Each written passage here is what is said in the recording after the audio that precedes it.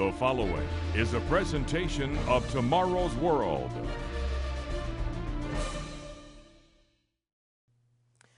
Switzerland was recently named the best place in the world to live. Canada was number 2, the United Kingdom number 3, and the United States number 7. Of course, while presented as scientific, these surveys are subjective due to which qualities are considered important by those who design them. But without a doubt, Switzerland, Canada, the United Kingdom, and the United States are desired places to live. 8 of the top 10 countries have a connection that few understand, and the story behind this connection is unknown to almost everyone. Yet it's an amazing story that will be revealed right here on Tomorrow's World. Last time in the first of this series, I discussed how an unattractive block of red sandstone has become known as the Stone of Destiny. What is the connection between this stone and an empire about which it was said that the sun never set? Think about it. The British Empire, ruled from a tiny island, consisted of Canada, the second largest country in the world, India, the second most populous country in the world, Australia, an entire continent, the pastoral islands of New Zealand, and mineral-rich South Africa. It also controlled strategic harbors and ocean choke points such as Hong Kong, Gibraltar, and the Suez Canal. These allowed Britain to control the sea lanes and thus world commerce. And Britain's brother, the United States of America, has grown into the most powerful nation on the face of the earth. Did you know that the British and American rise to power was prophesied long ago in, of all places, the pages of the book known as the Bible? Why is this amazing truth understood by so few? Now, if you'd like to be one of those few, stay tuned.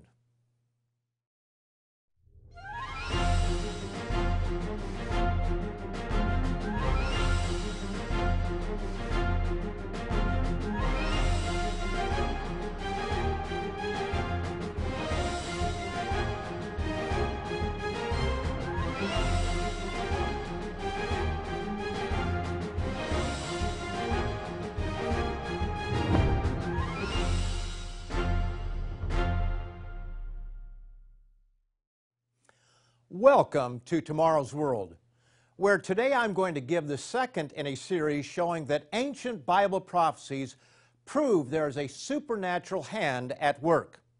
And today we're going to be offering a special booklet that demonstrates this. It's entitled Prophecy Fulfilled: God's Hand in World Affairs. Last time I explained how the kings and queens of Ireland, Scotland, and England have been crowned sitting over this mysterious rock known as the Stone of Destiny. Ancient Irish legends tell us that it arrived in Ireland sometime between the 8th and 6th centuries BC. As one account has it, the Jewish prophet Jeremiah brought it there along with his scribe and young princesses. The online Encyclopedia Britannica adds, according to one Celtic legend, the stone was once the pillow upon which the patriarch Jacob rested at Bethel when he beheld the visions of angels. From the Holy Land, it purportedly traveled to Egypt, Sicily, and Spain, and reached Ireland about 700 BC to be set upon the hills of Tara, where the ancient kings of Ireland were crowned. Thence it was taken by the Celtic Scots, who invaded and occupied Scotland.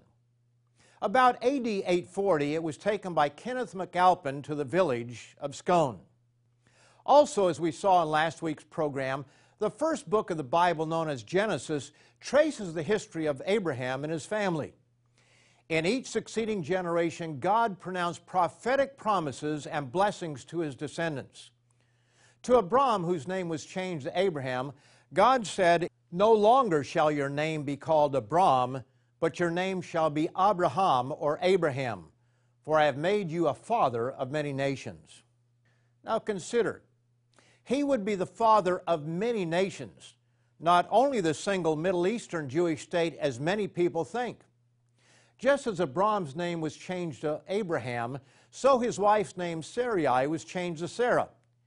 And on that occasion, God promised nations and kings would come from their descendants. As for Sarai, your wife, You shall not call her name Sarai, but Sarah shall be her name. And I will bless her, and also give you a son by her. Then I will bless her, and she shall be a mother of nations. Kings of peoples shall be from her. God also promised that their descendants would possess the gates of their enemies. Here it is in a promise made to Abraham's daughter-in-law, Genesis 24 and verse 60. And they blessed Rebekah and said to her, Our sister, may you become the mother of thousands of 10,000s, and may your descendants possess the gates of those who hate them. Anciently, controlling a city gate symbolized controlling the city. But in the latter-day fulfillment, the one who controls the strategic geographical choke points controls nations. Consider who had at one time controlled Suez, Gibraltar, Hong Kong, the Khyber Pass, Singapore, the English Channel, and more. Who controlled the narrow passage between the Red Sea and the Gulf of Aden? It's known as the Bab el-Mandeb, Arabic for the Gate of Mandeb, or the Gate of Tears. Students of the Bible know that Abraham's son was named Isaac, and Isaac's son was named Jacob, and Jacob's name was changed to Israel. Now Israel, or Jacob, had 12 sons, and each became the father of a tribe of people. One son was named Judah. He's the father of the Jews. But did you know that the first time the word Jew is used in the King James Version of the Bible, that the Jews were at war with Israel? You can read this in 2 Kings, the 16th chapter, verses 5 and 6. Judah is only one of 12 sons of Israel, and the Jews make up only one of the 12 tribes of Israel. Now, if Jews are still around, what about the others? First-century Jewish historian Flavius Josephus tells us they did not simply disappear. Wherefore, there are but 2 tribes of Israel in Asia and Europe subject to the Romans, while the 10 tribes are beyond Euphrates till now, and are an immense multitude not to be estimated by numbers.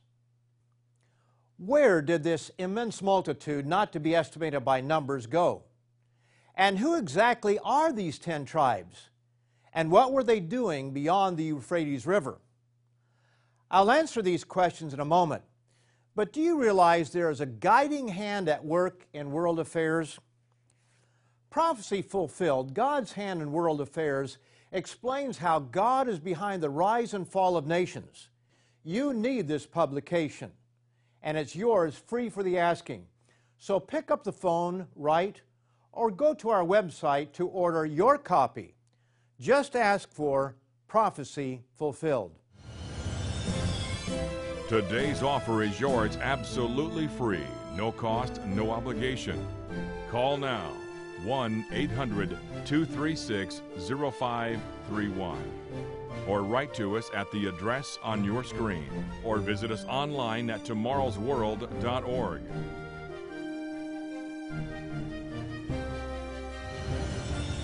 With this offer, you will also receive your free subscription to Tomorrow's World magazine, full of timely articles and unique insights on today's important issues. And be sure to go to tomorrowsworld.org/digital. Have a digital subscription sent right to your email inbox, faster than postal mail. Visit us online now.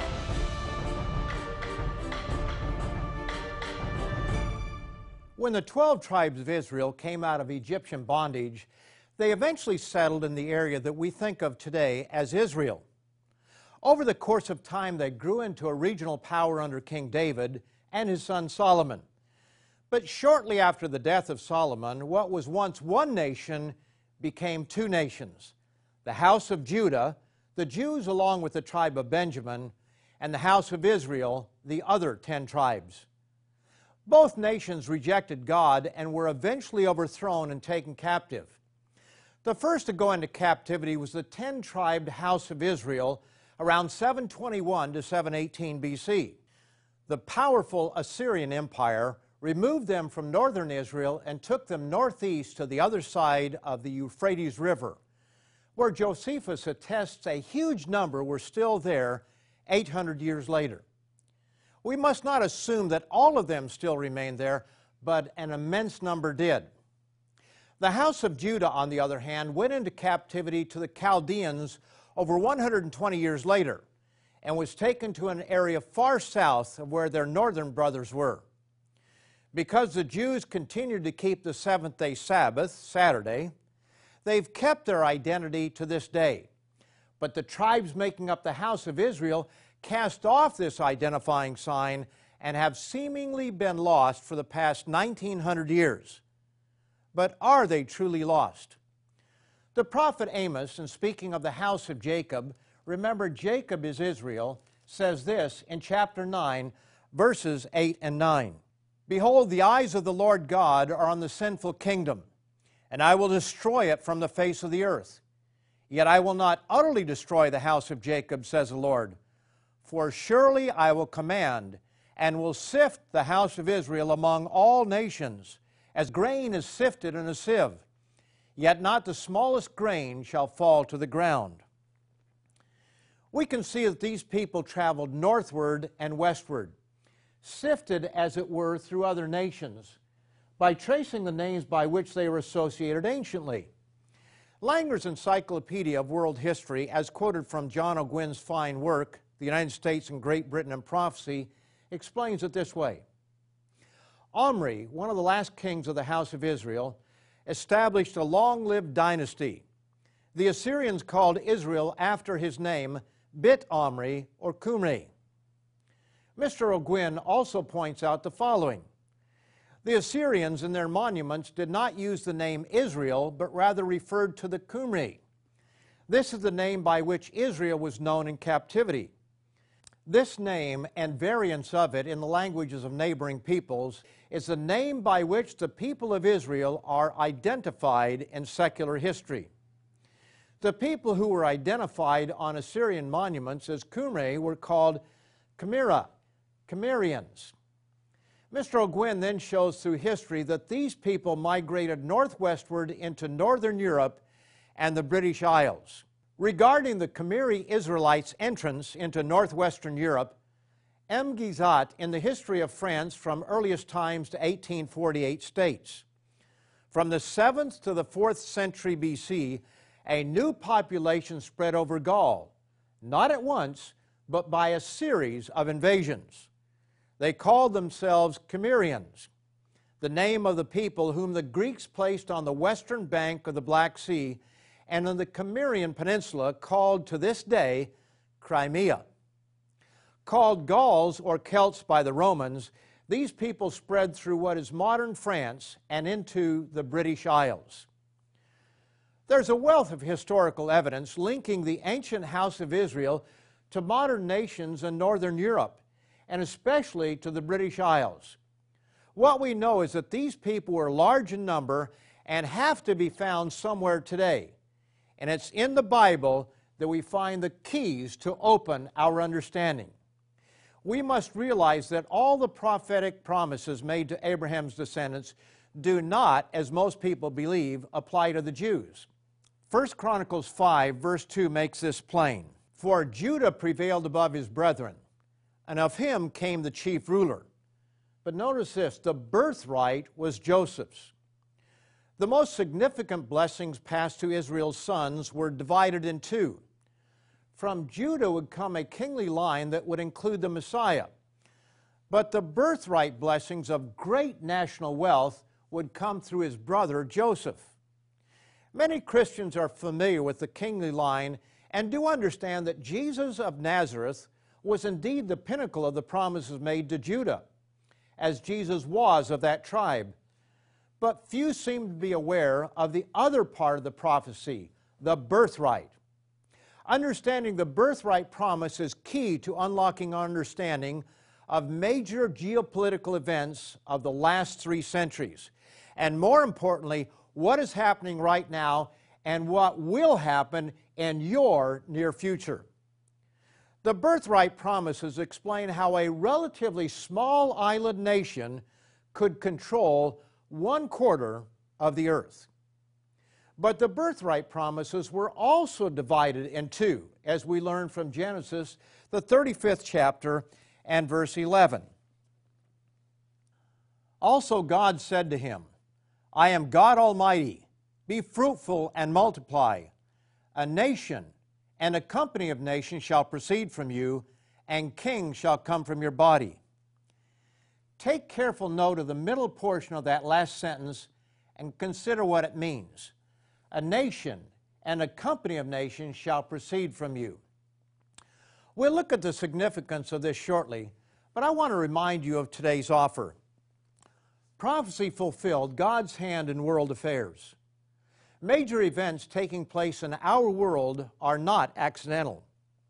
While God allows mankind to go his own way, there are times when God intervenes to fulfill his plan.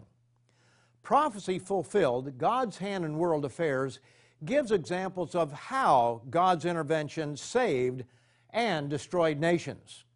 So call, write, or go online to claim your free copy.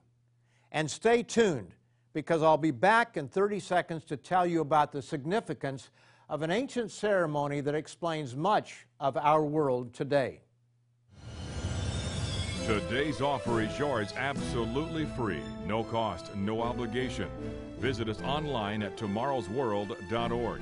Find us on Facebook, watch us on YouTube, and follow us on Twitter. Let's review some of the promises given to Abraham and his descendants that we've read today. They would be as the sands of the sea and the stars of heaven in number. Kings would come from them. They would possess the gates of their enemies, and they would make up a single great nation and a company or commonwealth of nations. Another scripture tells us that their inheritance would spread far beyond the land of Canaan. Also your descendants shall be as the dust of the earth. You shall spread abroad to the west and the east, to the north and the south. And in you and in your seed all the families of the earth shall be blessed. Near the end of his life, Israel was introduced to his grandsons, the sons of Joseph. And in this meeting we find an amazing truth. After a long separation in which Israel thought Joseph was dead, there was a tearful reunion. Some 22 years had passed, and they were becoming reacquainted. Israel learned that Joseph had two young sons. The elder was Manasseh, and the younger was Ephraim. Now let's read what happened. And Israel said to Joseph, I had not thought to see your face, but in fact, God has also shown me your offspring. So Joseph brought them, that is Ephraim and Manasseh, from beside his knees, and he bowed down with his face to the earth. And Joseph took them both, Ephraim with his right hand toward Israel's left hand, and Manasseh with his left hand toward Israel's right hand, and brought them near him. Joseph understood that his father was going to pass a God-inspired blessing onto his sons. He supposed that Manasseh, the elder, was to receive the greater blessing. But something unusual happened. Then Israel stretched out his right hand and laid it on Ephraim's head, who was the younger, and his left hand on Manasseh's head, guiding his hands knowingly, for Manasseh was the firstborn. And he blessed Joseph and said, God before whom my fathers Abraham and Isaac walked, the God who has fed me all my life long to this day, the angel who has redeemed me from all evil, bless the lads. Let my name be named upon them, and the name of my fathers Abraham and Isaac, and let them grow into a multitude in the midst of the earth. The name of Israel was to be placed on Joseph's two sons. Now, my friends, this is important. When Joseph saw that his father's hands were crossed and the greater blessing was being bestowed on Ephraim, he tried to intervene. Not so, my father, for this one is the firstborn. Put your right hand on his head.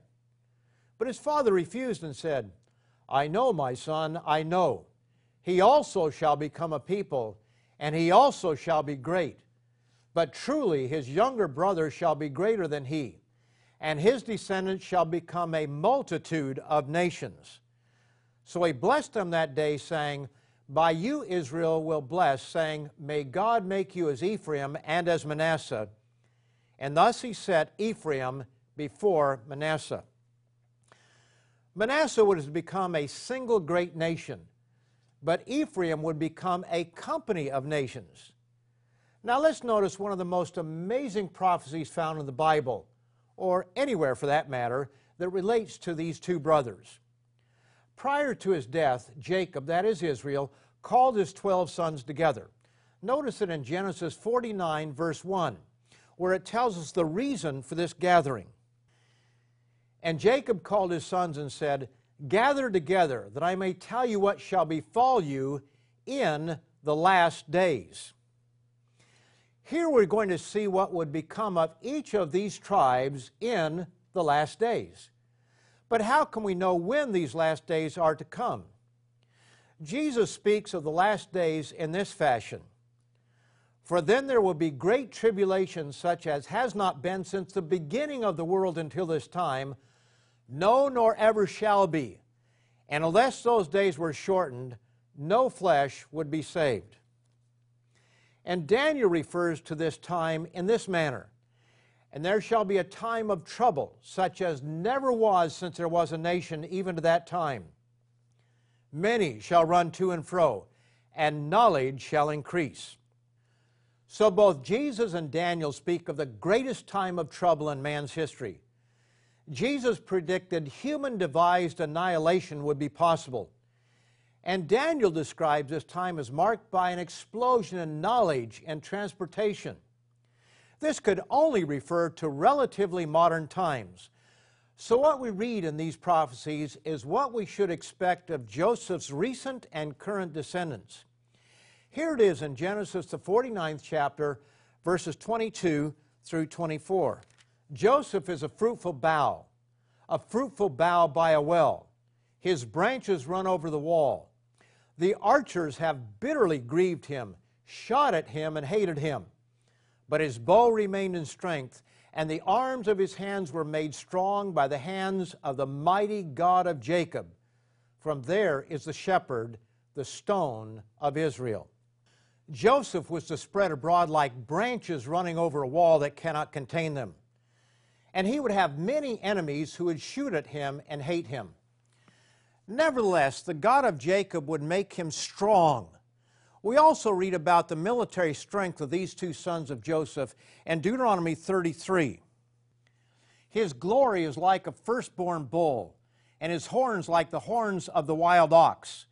Together with them he shall push the peoples to the ends of the earth." A few verses earlier, Moses also predicted this for Joseph's descendants.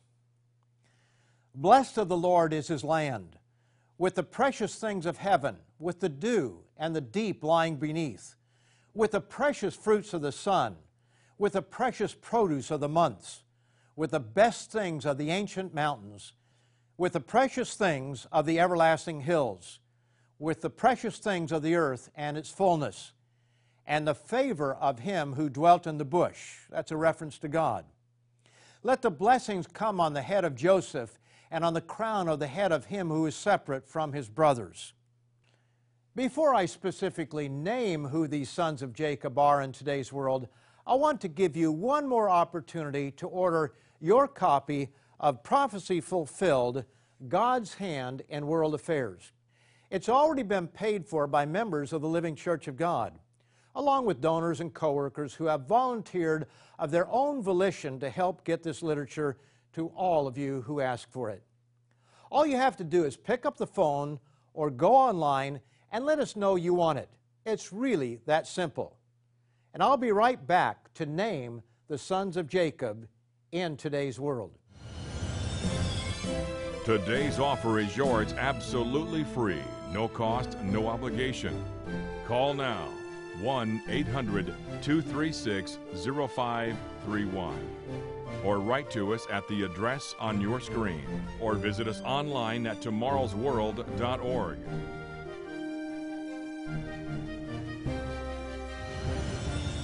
With this offer, you will also receive your free subscription to Tomorrow's World magazine, full of timely articles and unique insights on today's important issues.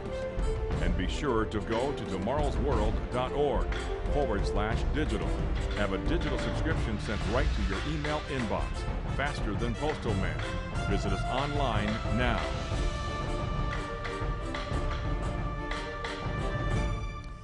Before I name these two sons of Joseph, who they are in today's world, let us quickly review how the Bible describes them.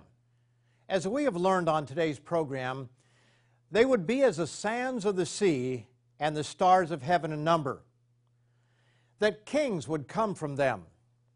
And as we have noted, the royal families of the British Isles have endured from the distant past and have been crowned over a stone known as Jacob's or Israel's pillar stone, which some claim to be the very rock that Jacob laid by his head some 3,800 years ago. They would also possess the gates of their enemies. They would make up a single great nation and a company or commonwealth of nations. In the history of mankind, what two brother nations have ever fulfilled these prophecies? Furthermore, as we saw before the break, at the end of the age, these brothers would have great military might. When one considers the scope of what much of the world calls World War II, prophecies regarding the vast military might of the sons of Joseph come clear. While many nations were caught up in that horrendous conflict, what brother nations literally did, in the end, push their enemies to the ends of the earth? And as we also read prior to the break, they would possess great agricultural and mineral wealth. Again, I must remind you that this is not talking about the Jews. This is about the other 10 tribes known as the House of Israel. The younger brother Ephraim is none other than Britain and the British-descended peoples. His older brother, the single great nation, is clearly the United States of America. They often refer to themselves as cousins, but they would be more appropriately called brothers, for that is exactly what they are. America and Britain have had a good ride, but that ride is coming to an end. The sun has already set on the British Empire, and the United States experiment in democracy is in trouble. We may want to be great again, but our rejection of the one whose hand guides world affairs shows otherwise. Be sure to call Wright or go online to order your copy of Prophecy Fulfilled, God's Hand in World Affairs. And be sure to come back next time to hear the shocking conclusion to this three-part series. And watch us every week when Richard Ames, Wallace Smith, guest presenter Rod McNair, and I will give you more truth straight from the pages of your Bible. See you next week, same time, same place. To take advantage of today's free offer or view today's program now or anytime, go to tomorrowsworld.org. Find us on Facebook, watch us on YouTube, and follow us on Twitter.